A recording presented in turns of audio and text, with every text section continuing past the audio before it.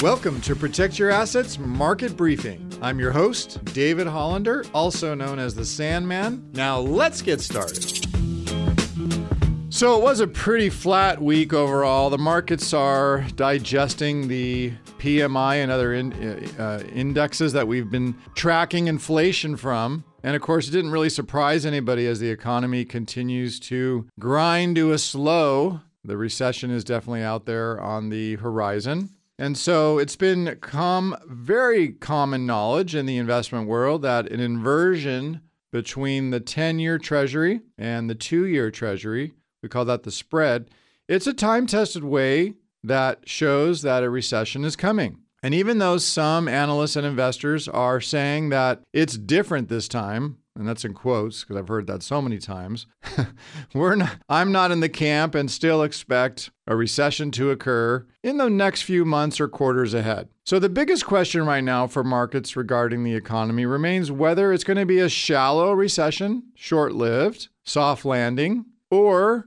whether the markets are going to be able to weather, say, a fairly deep or painful hard landing recession. And this typically results in sharp equity market losses and broader turmoil across the global financial world. And the answer still remains to be seen. There's really not a true direction yet that we're seeing. We see a recession coming, but we don't know how bad or long it's going to be. So while we were doing our historical yield curve analysis, one interesting thing that we discovered within the shorter duration end of the curve was that the spread between the 2-year Treasury and the 3-month Treasury consistently offers a signal of its own. But for a Fed policy expectation, we're seeing that the reason we refer to the 2-year, 3-month spread as, I'm going to call it the policy spread, shows what the Fed may do.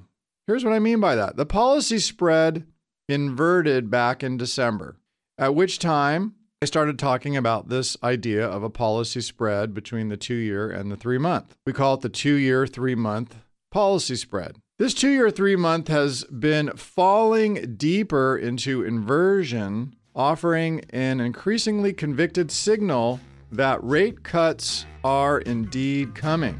You can hear the Protect Your Assets Market Briefing on your favorite podcast app or as an Alexa flash briefing. Just search for Protect Your Assets Market Briefing. Links to subscribe free wherever you listen are at libertygroupllc.com/PYA briefing.